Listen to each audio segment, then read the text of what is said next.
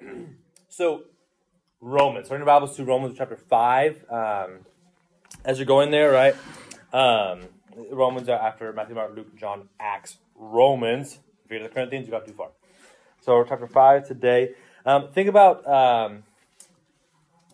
like you're watching TV, right? You're watching Nickelodeon when you're younger, or Disney Plus. Wow, Disney. When you're younger, and you see like an ad on the TV, right? And sometimes you see like an ad for medicine. Right? You remember those? Like an ad for medicine it has like people, right? And it's like people walking through this like sunlit field in slow motion, right? Or they're playing in like a sunlit pool in slow motion, or something in slow motion. Right? That's the better life, slow motion life in the sun.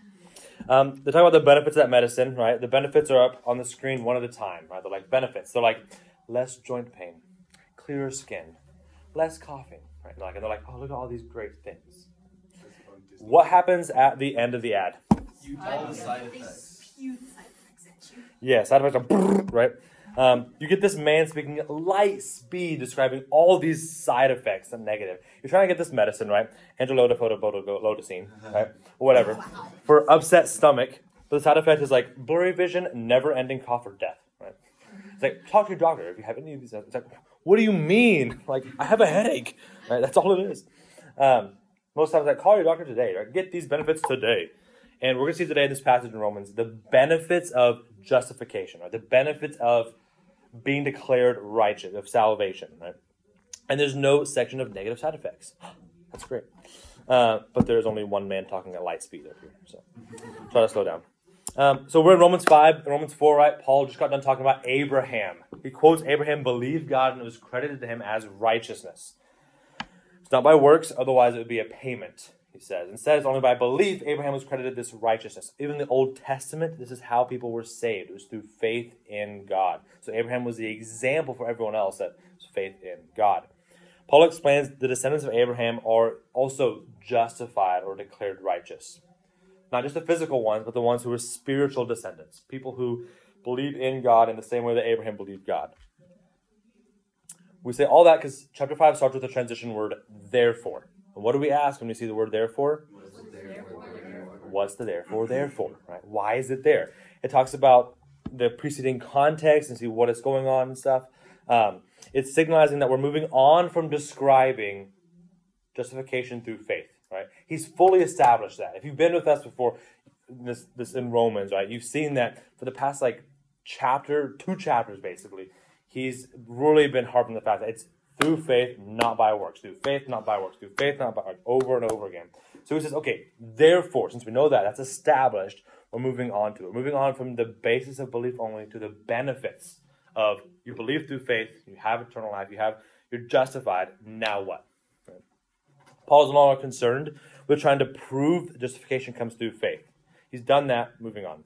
We're still in this theology section of the book. If you remember the first, almost more than half of the book is kind of the theology section, more so, and then it goes into straight applicational in chapter 12 on. Right? But it's getting more applicational because we've gone from here's what you do to be saved, and here's how I'm proving that's what you do to be saved. Now it's okay, you're saved. Now here's what you have, right? Here's what you can do. Here's how you should act, right? But not applicational as much, but there is a lot of application in it. So we're going to see that we have. I don't have an outline, but I would have. So we have peace with God first. We're going to see that we have hope and glory in tribulations. We're going to see something about God's radical love and about living in resurrection. So we see those kind of four things. We have peace with God. We have hope and glory and in tribulations. We're going to see God's radical love and then living in resurrection. So I'm going to read Romans 5, 1 through 11. We'll get started. It says this. Therefore, having been justified by faith, we have peace with God through our Lord Jesus Christ, through whom also we have obtained our introduction by faith into this grace in which we stand. And we exult in the hope of the glory of God. Not only this, but we also exult in our tribulations, knowing that tribulation brings about perseverance, proven character, hope, and hope does not disappoint, because the love of God has been poured out within our hearts through the Holy Spirit who was given to us. While we were still helpless, at the right time Christ died for the ungodly. One will hardly die for a righteous person, but perhaps for the good man someone would even dare to die. But God demonstrates his own love for us, that while we were yet sinners, Christ died for us. Much more than, having been justified by his blood, we shall be saved from the wrath of God through him. For if while we were enemies, we were reconciled to God through his death of his Son, much more, having been reconciled, we shall be saved by his life. Not only this, but we shall also exult in God through our Lord Jesus Christ, through whom we have received the reconciliation. All right, let's pray. Lord, I pray this morning that we would be able to focus on your word. We would be able to get from it what you desire for us to get from it. We know that your word never comes back void, but always accomplishes its purpose. I pray that we would be have an open minds, open hearts to be encouraged or convicted as needed, so that we can better glorify you every day in our lives. For all this in your Son's name. Amen. All right, let's get into verse 1. Who says, therefore, first I'm going to do this. Therefore, having been justified by faith, we have peace with God through our Lord Jesus Christ. Like I mentioned earlier, right? We're going back like this. We're looking at these benefits of justification in this passage. The first two we see in this one verse. So Paul's now moving on from chapter 4, defending righteousness through faith. He's now moving on to the benefits of justification. Justified means to be what? Declared righteous. Exactly what Paul talked about in chapter 4. We can't pass that up as the first benefit, right? Having been justified, right? It's a past tense. You've been justified by faith. It means to be declared righteous. It's the first benefit. God sees us as righteous on the basis of faith is a miracle, right? Miracle of God. Remember, Romans 4:5 says, but the one who does not work, believes in him who justifies the ungodly, his faith is credited as righteousness. One who doesn't work at all, but believes, his faith is credited. So even if we have no work, we're still eternally saved. So the first benefit is no matter what we've done, we are justified by our faith before God. Our good works are filthy rags, and yet we're still declared righteous. Like I said, it's in the past tense. This means that he's talking to believers who have already been justified. What is the ethnic? I guess not ethical. Ethnic. What's the makeup culturally of the Roman Church? Gentiles, but also Jews, right? And Jews actually established these churches. And there's a good number of them back. It's probably mostly Gentile. There's a good number of them back. And I think a lot of this first part of the book especially is directed towards those Jews, right? And so he's saying that you've been justified. These are believing Jews, believing Gentiles, declared righteous when we believe. Our standing before God right now is righteous. That's what he's saying. 2 Corinthians 5:21 says, he made him who knew no sin, Christ, to be sin on our behalf, so that we might become the righteousness of God in him. Right? We receive Christ's righteousness the moment we believe. And so as a result, we have justification. Look, it says we have peace with God through our Lord Jesus Christ. So we have been justified, now we have peace with God. We were not at peace with God before. We were against him, and now we've been justified by faith. We have peace with God. Paul will talk about this later in verses, but we were enemies with God before we were reconciled to him. We were actively against God, enemies of him, but by grace we've been saved through our faith. Now, peace with God is different than peace of God, that we see in Scripture. The peace with God comes through salvation. We are now alive together with him. It starts the moment we believe. I'm going to actually just use the board. So we have peace, and we have with God and of God. And with God happens at salvation. It's eternal, right? It never goes away. We always have peace with God. It never ends. It's always there. Because we were justified by faith, right? Once we're justified, that's eternally where we have peace with God. Peace of God is something we can experience during our Christian life. See this in Philippians 4, 6, and 7. I'll move like over here so that y'all can see. Philippians 4, 6, and 7. It says, be anxious for nothing, but in everything by prayer and supplication with thanksgiving, let your requests be made known to God. And the peace of God, which surpasses all comprehension, will guard your hearts and minds in Christ Jesus. So the peace of God comes whenever we give everything up. Right? We give everything up to God. We go to Him in prayer. Right? So we see it through prayer and thanksgiving and supplication, right? All those things. We let your requests be made known to God. It makes no sense during times. That's no comprehension, right? During times when everyone else tells us we should not have peace, right? The world is like, you should be like freaking out right now, right, with what you're doing. But you're like, I'm at peace, right? I gave everything to God, let my requests be known to Him, and I'm just good. It comes when we bring everything to God in prayer, let our requests be made known to Him. The peace of God will guard our hearts and our minds. This is dependent, right, on us. As to whether, we have to go to Him to get His peace, but we have to be going to God, praying to Him, giving up our worries to Him, right? It's not that we just, boom, have it no matter what, right? Something that's dependent upon us going. It comes and goes our Christian life. It's not eternal like peace with God is. It depends on how we respond in situations. Do we turn to God or do we not? The peace with God is never dependent on how we respond in our Christian life. We're always at peace with God. We may not always have the peace of God. We have the peace with God right now. We've been justified. Having been justified, you have peace with God. We have it right now. Not when we die, but now and forever. So the second benefit of justification is having peace with God through our Lord and Jesus Christ. Okay.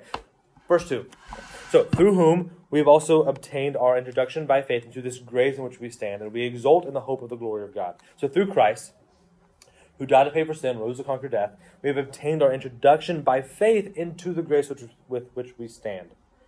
Because of Christ, we're able to stand in the grace of God. Which, if you remember, I might actually have this in here. Hold on one second.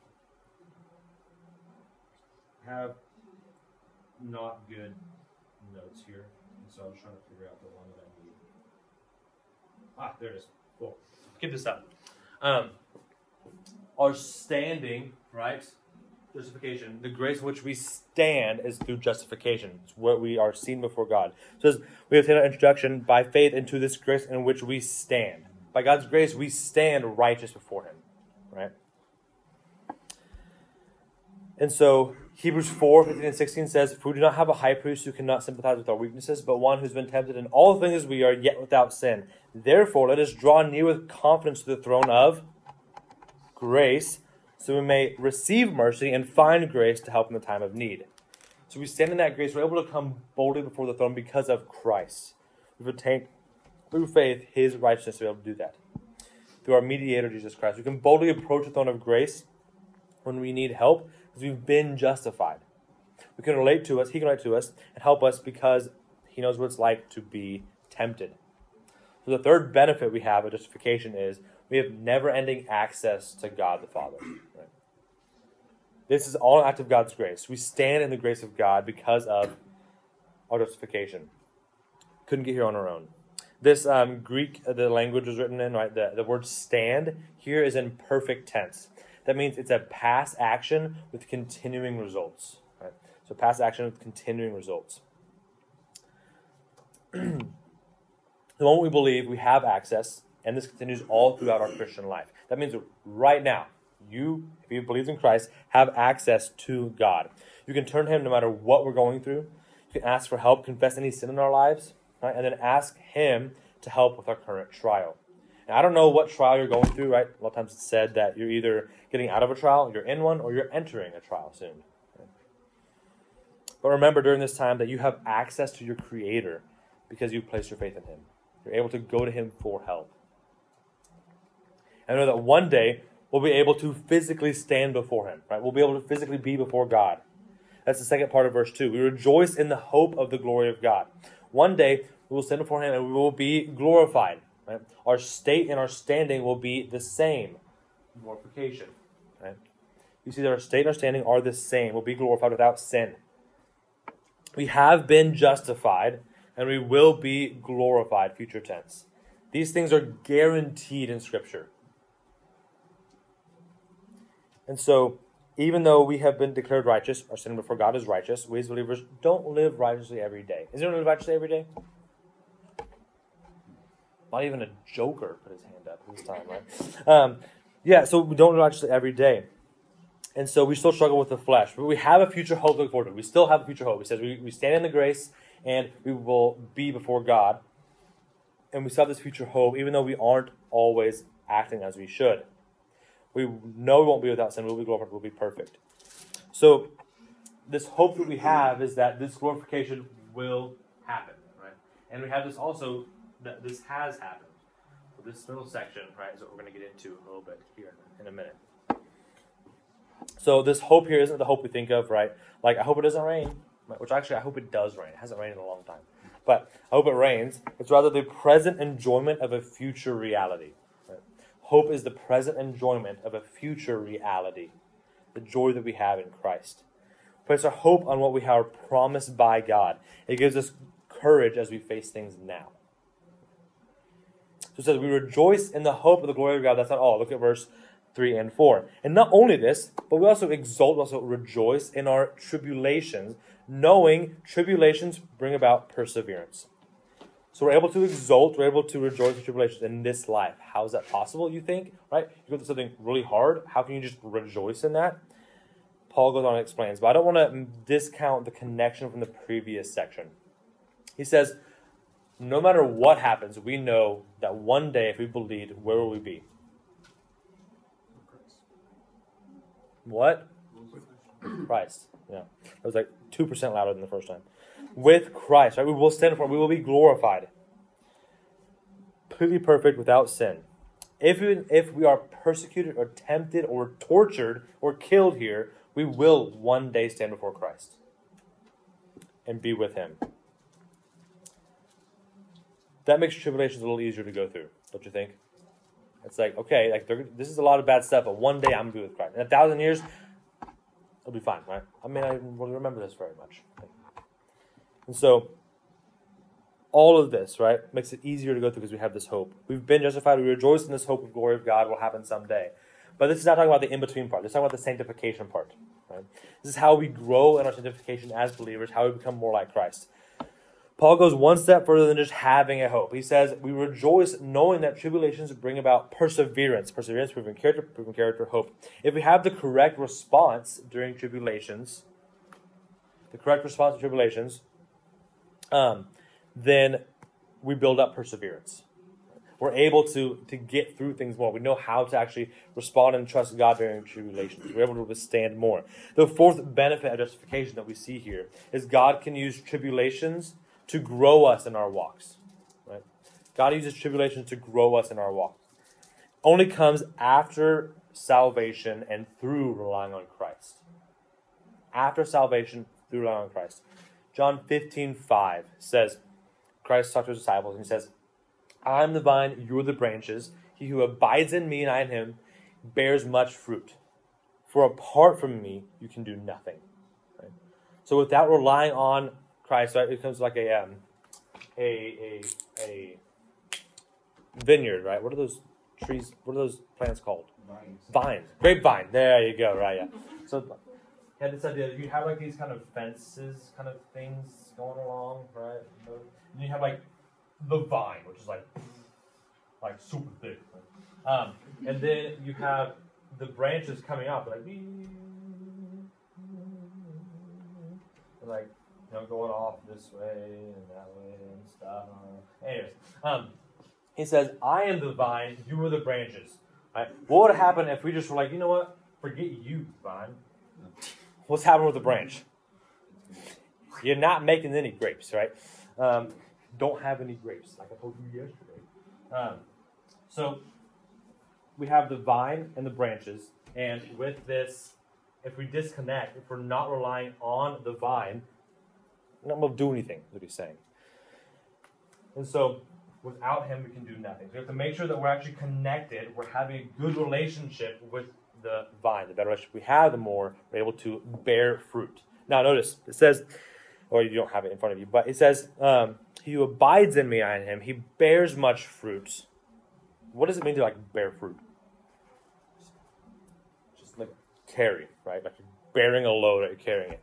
It doesn't say he who abides in me, I in him, he produces much fruit. Right? We don't produce it. We just bear it. He produces it, right? God produces it through us.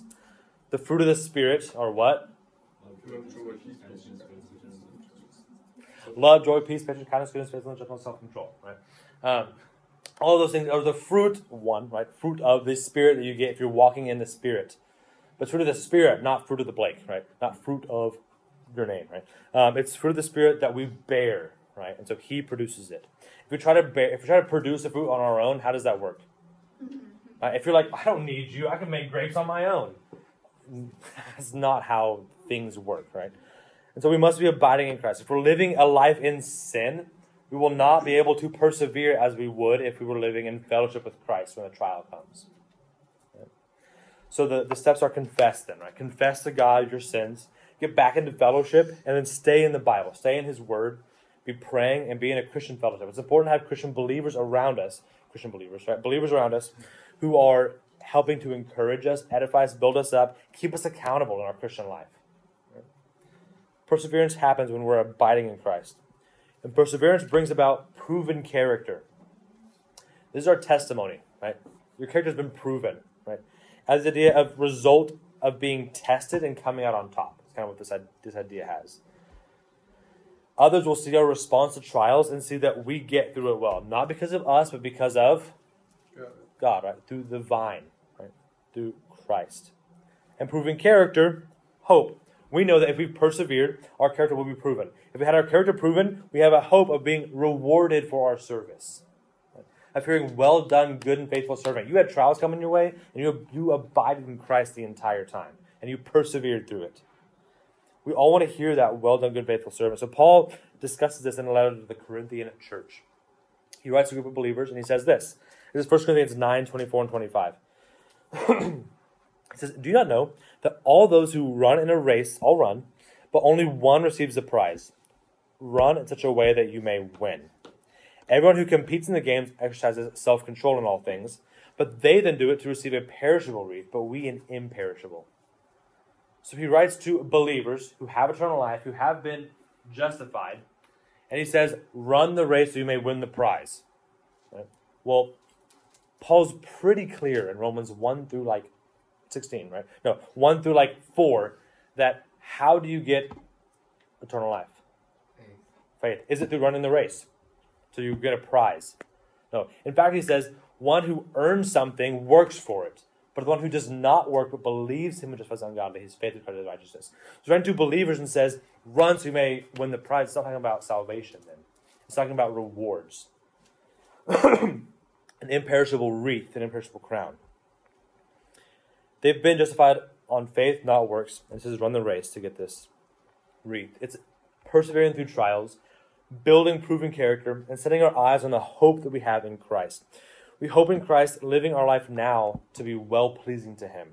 When we stand before Him, we want to be accepted and rewarded, not simply just let in. Both are great, right?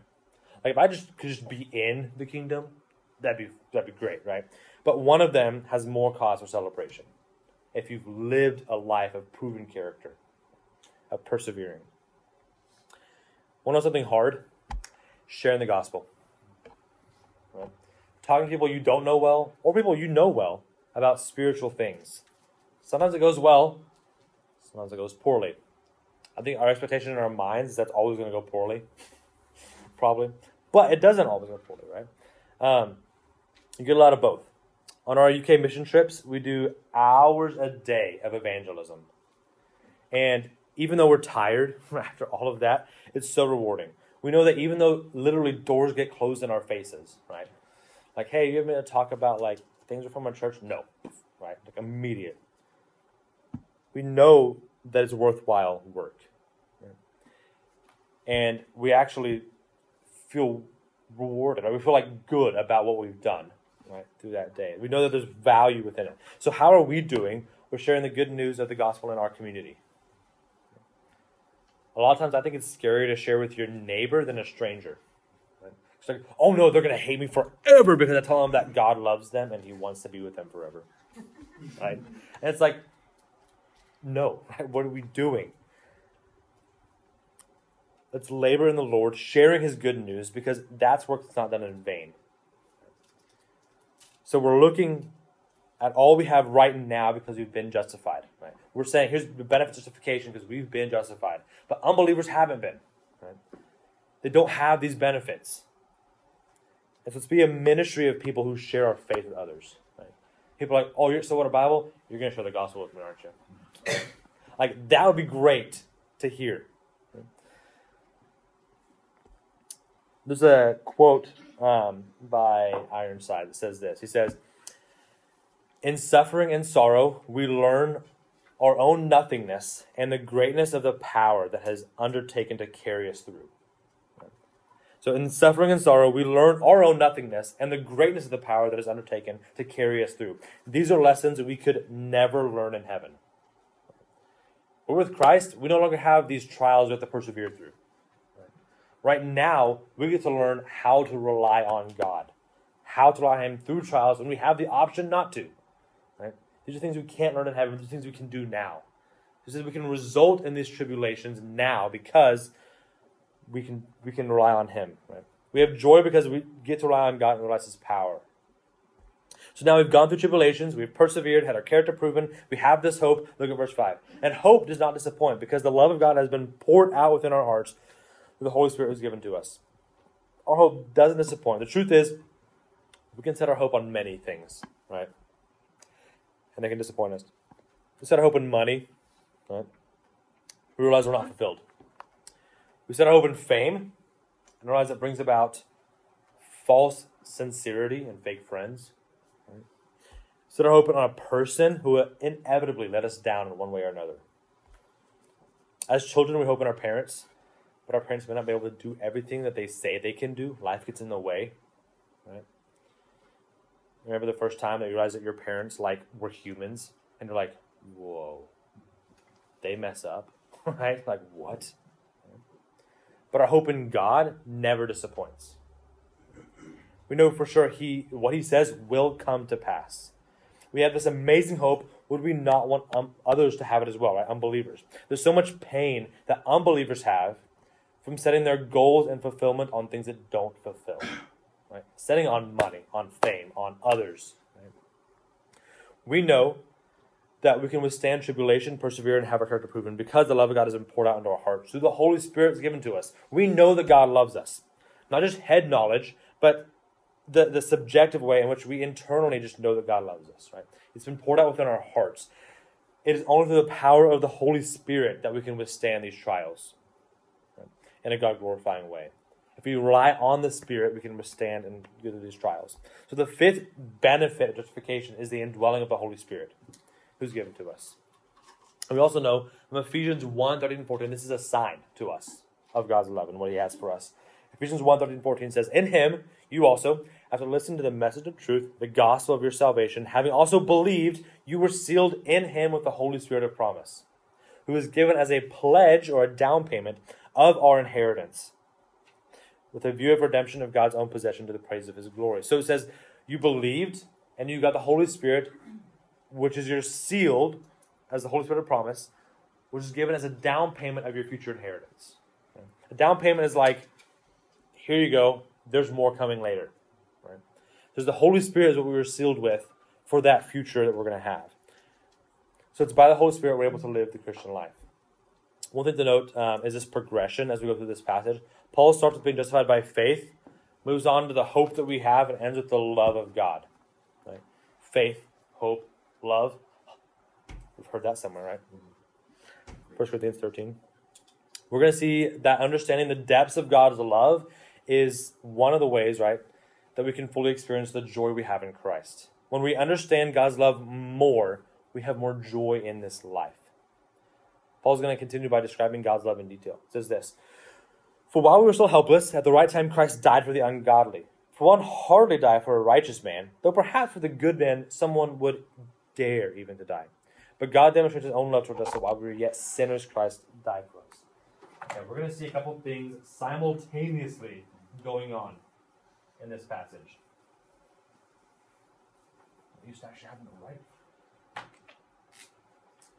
We're going to see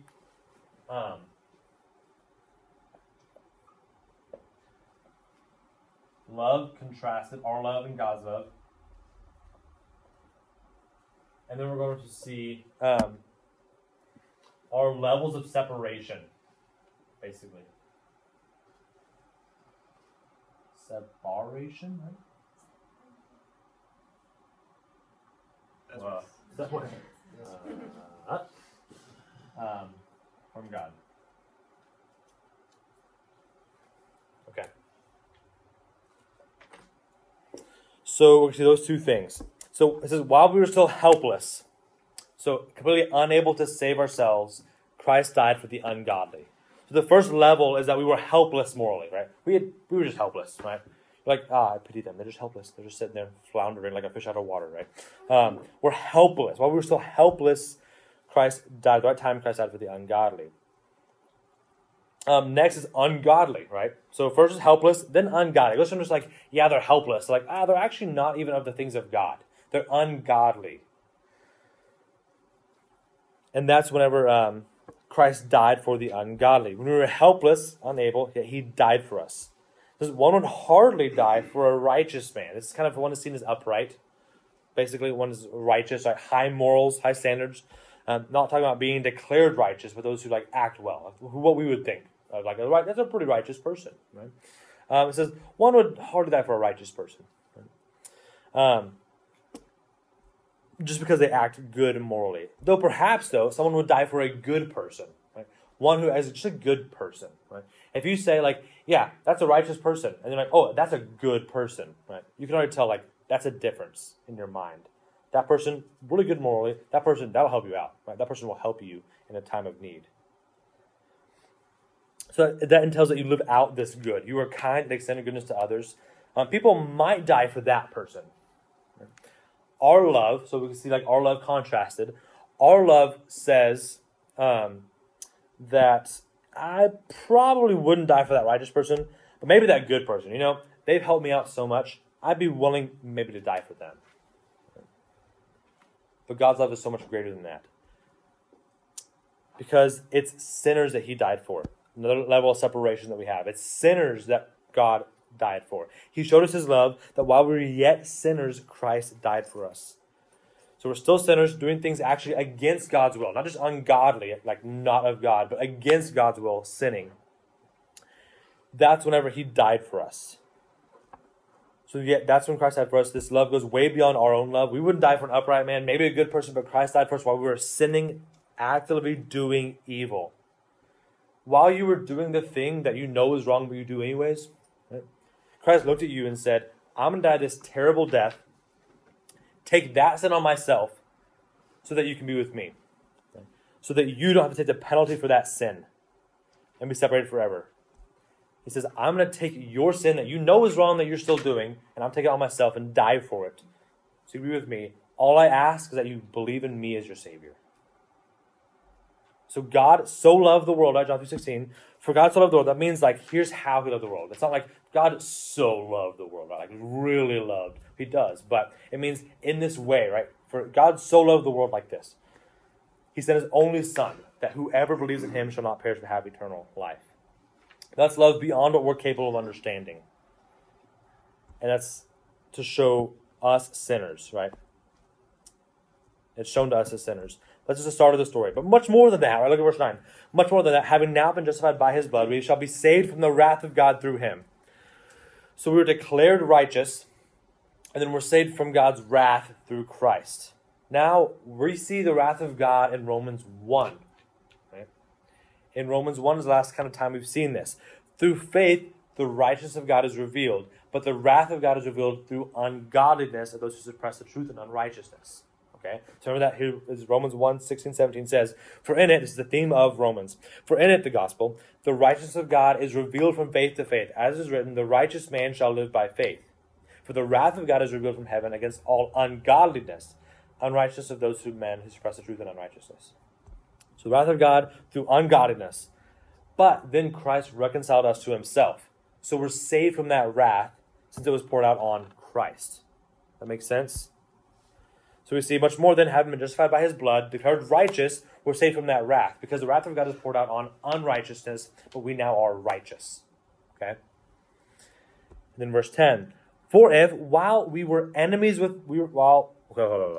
For if while we were enemies, we were reconciled to God through his death of his Son, much more, having been reconciled, shall we be saved by his life. Okay, what is harder? Declaring someone who's unrighteous righteous, or helping a righteous person live righteously? The first one, right? Like the hard part, right, is over. And now it's like, well, now even more during your Christian life, you can be saved through him. So while we were yet enemies, we were reconciled to God through the death of the Son. Much more, having been reconciled, we'll be saved by his life. We were the most against God we could get. We were enemies. That's another level of separation, right? We were completely against God. He reconciled him to us to himself. We were reconciled to God through his Son, Jesus. Notice, God is never reconciled to man, ever in the Bible. It's always God reconciling man back to himself. In fact, that's the story of the Bible. There's reconciliation and restoration. It's perfect God bringing sinful man back to himself through his Son, Jesus Christ. So if we've already been brought into reconciliation, how much more will we be saved by his life? Right? Saved from wrath. We were enemies, right? Remember Romans 1, 18-32, which is like sin, basically, essentially, right? We were enemies like that, but now we're brought into a right relationship with Christ. We also walk in newness of life. We've been made spiritually alive. We've been given the Holy Spirit, and we have spiritual gifts. Not only do we no longer get God's eternal wrath, we also get to live for him and be saved from his wrath of unrighteousness here on earth. We talked about it before. We can be disciplined here on earth, right? As believers, as God's children, he'd be a bad father if he didn't discipline whenever we're doing the wrong things. It takes living out that newness of Christ's resurrection, his resurrection lives. Putting to death things of the flesh that want you to act like an enemy of God. Instead, act as a friend and a child of God. We were saved through his death, and we can be saved through his life by living resurrection lives, the newness of life, not living like the old person, right? The one who wants to sin. And that brings about joy. Look at verse 11. Not only this, we also exult or joy, right, have joy in God through our Lord Jesus Christ, through whom now we have received the reconciliation. We exult, we rejoice in God through Jesus Christ. Because Jesus, we received reconciliation, and we can go live lives that glorify God. The way we can fully experience the joy of Christ is by understanding God's love and living resurrection lives. Right? He says, God demonstrates his love this way. When we understand how God loves us, we're going to have more joy. Right? Like you're just going to understand that more, you have more joy. And then if you live resurrection lives now, if you live in faith every day, then you're going to experience more joy too. Because actively living opposed to Christ is not going to bring you much joy in life. Right? And we know, right, that if we're walking in the Spirit, the fruit of the Spirit includes joy. Well, there you go. Right? If we're walking in the Spirit, we will get fruit of the Spirit, that's joy. God will bless what we do. God disciplines us. Hebrews 12:6 is the verse that says that God disciplines us. For those whom the Lord loves, he disciplines. And he scourges every son whom he receives. Right? And so God loves us. He's going to discipline us if we're doing not the right thing. So live a life pleasing to God, and you'll experience the joy of Christ more fully. So we've been declared righteous by faith. We are put at peace with God. We stand in his grace. We not only have a future hope of glory, but also a hope of getting rewarded if we live out our faith in trials. Right? And God's love is so much greater than ours. We wouldn't die for a righteous person, less so a sinner. Right? In fact, that person's a sinner. Yeah, die for him. Right? That doesn't make sense to us. Right? Yet Christ died for us as we were sinning. And that keeps us from the wrath of God. Eternally, because it's on Christ. And then now here on earth, if we live by his life. If we use the power of the Holy Spirit, we're being made righteous, we're abiding in Christ, then we are saved from his wrath here on earth. If we put to death the things of the flesh. Right? If we don't follow what the flesh wants us to do. So some application. You have to just listen to them. First of all, set our hope on Christ. Right? For eternal glory and then also for rewards for living faithfully. So set your hope on Christ. Not on things of this world. Not on people or money or grades. Right? You get an F, that's not your identity. Right? Or sorry, some of you. You get a B, not your identity. Right? If you get all A's, not your identity. And all A's, like, you get to the end of the semester and be like, wow, I did it. cool, right? Whatever. Right? In 1,000 years, you're going to be like, yeah, I got all A's. I don't care. Right? You're going to care how you lived for Christ in this life. Now, maybe getting all A's. Right? And maybe getting a few B's so you can love people around you better. Right? So, set your hope on Christ for eternal glory and for rewards for living more faithfully. And then, secondly, dwell on God's love for us, for you. Right? Dwell on his love for us. Don't just take it for granted. Oh, yeah, God loves me. Cool. But study it. Look at how God loves us in the Bible. And not just the little part that Christ died for us in the Bible, right? The entire Bible demonstrates God's love for humanity. And so study it, don't take it for granted, right? Third, live based on Christ's life. You have life based on his death. Eternal life based on his death, right? But then you have abundant life according to his newness of life. Right? So live based on Christ's life. You have eternal life already based on his death. Now live according to his life, to that newness of life we're given. Right? You have abundant life according to his life. Okay. Any questions or anything, or comments on any of this? Just to know if I got my notes right, was the third benefit glorification?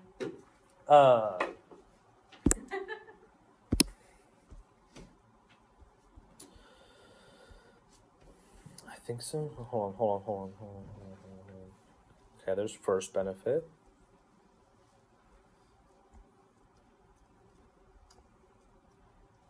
The fourth? Hold on. What was the fourth? Sorry. I thought the Sorry. fourth was bear fruit. Sorry. Or you say third or fourth? Third. So, third is justification, right? Wait, that's not right. Glorification. First is just. The third benefit is we have access to God the Father, right? Always have access, no matter what. That's our third. And then the fourth was God can use tribulations to grow us in our walks.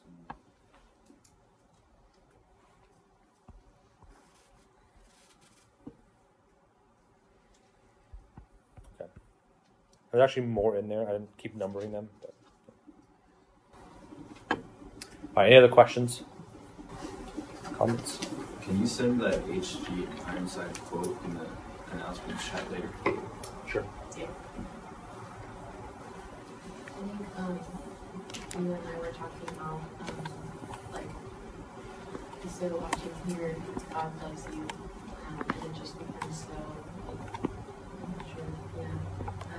But we were talking about how in the Greek and Roman gods and stuff, for a god to die for somebody, if that doesn't happen in those myths and stuff like that, that's unheard of. The gods get mad at humans and just destroy them. Yep. Yeah, you don't have the Zeus, right, coming down and dying for other humans. In fact, he's kind of these humans, right? There's a sort of I'm better than you. And yet Christ came down and washed people's feet, right? God came down and washed people's feet. And that's nothing that you would see in any of the other religions at all, right? The Roman, Greek myths, anything that happening. And so our God is love, right? He is love. He always has been love. It's Trinity, right? It's okay. I'm going to geek out here in a second. There's a really good book called, I'll just write it down here if anyone ever is interested. It's pretty short, and it's written in a way that you can read it. I could read it, and I was an engineering student, so it's fine. The Lighting of the Trinity by, I think it's Reeves. And it talks about the Trinity, and it says, what is the identity of God? Right? And, is God just creator? Is that who he is? It's yes, he is creator, but then what was he before creation? Because to be a creator, you have to have a creation. Right? And so was he just, that can't be his ultimate identity, right? Was creation, creator, because there was no creation. But if you have God being relational, well, if God wasn't triune, he couldn't be relational. But there's God the Father, God the Holy Spirit, and God the Son, right? There's always a relation happening there. And the way that we are placed in Christ means we get to be added to that triune relationship. Right? If it wasn't triune, well, then it couldn't happen. If God was love and he wasn't triune, to have God the Holy Spirit, Father and Son, he would be all self-love. But instead, somehow, we don't really understand it, but somehow he's triune, and he's able to love. Father loves the Holy Spirit, loves the Son, loves the Father, loves the Spirit, like all those things. Love is going in between, right? It'd be self-love if it wasn't triune stuff. And so there's a lot of really cool things that it's like, whoa, right, about that short little book that there's there and stuff. So I don't even know how. Oh yeah, God's love and how it's so much different than ours and other people's view of love. All right, any other questions?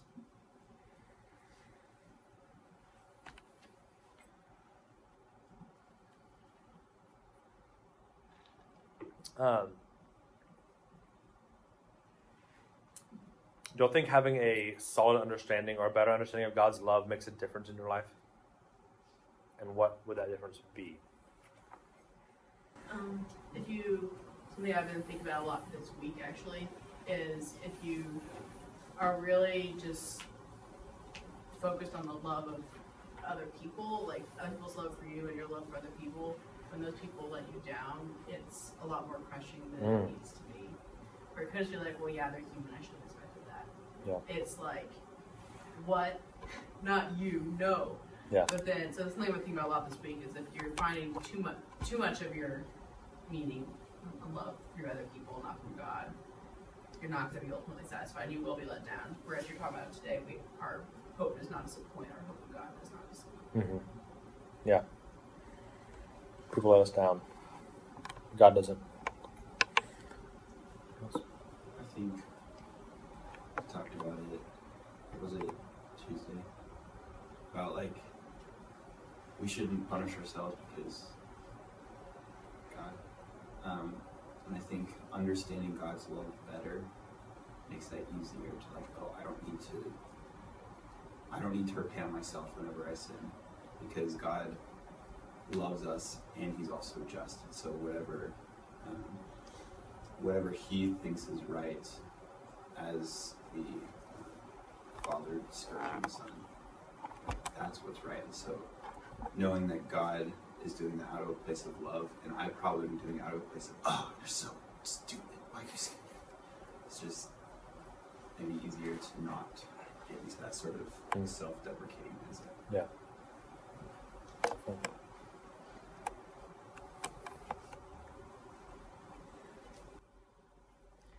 When do y'all find it the hardest to have joy in life?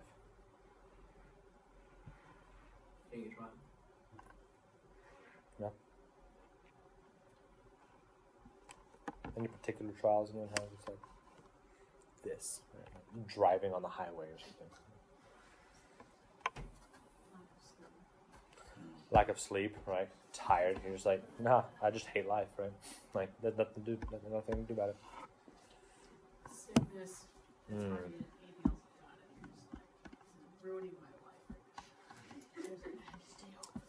Yeah. And yet when we focus on God's love, right, and eternity, when our eyes are fixed so far on eternity that we're able to live for Christ in the present, right? There's a certain level of like, you know, if our life is here, right, and we're like, okay, one day this thing will happen, then it's like really hard to like live this time in between, to focus on this hope that we have here. But if we're like, okay, one day I'll be with God, like that's really cool. And you're able to focus a lot more. And then if you're like, in 10,000 years, I'm going to be with God still, glorifying, praising, everything like that. Then you're like, I'm so far ahead that any trials that happen here, right, like, I'm just going to live for God for them, right? Because I'm not going to care in 2,000, 10,000, 30,000, a million years of this little thing that happened, right? About like, I didn't get enough sleep last night. Right? Or I am so hungry right now, and it's an hour past I normally have lunch, right? Like, we're going to care, how did I react whenever I went through this thing, more so than this thing sucked. Right?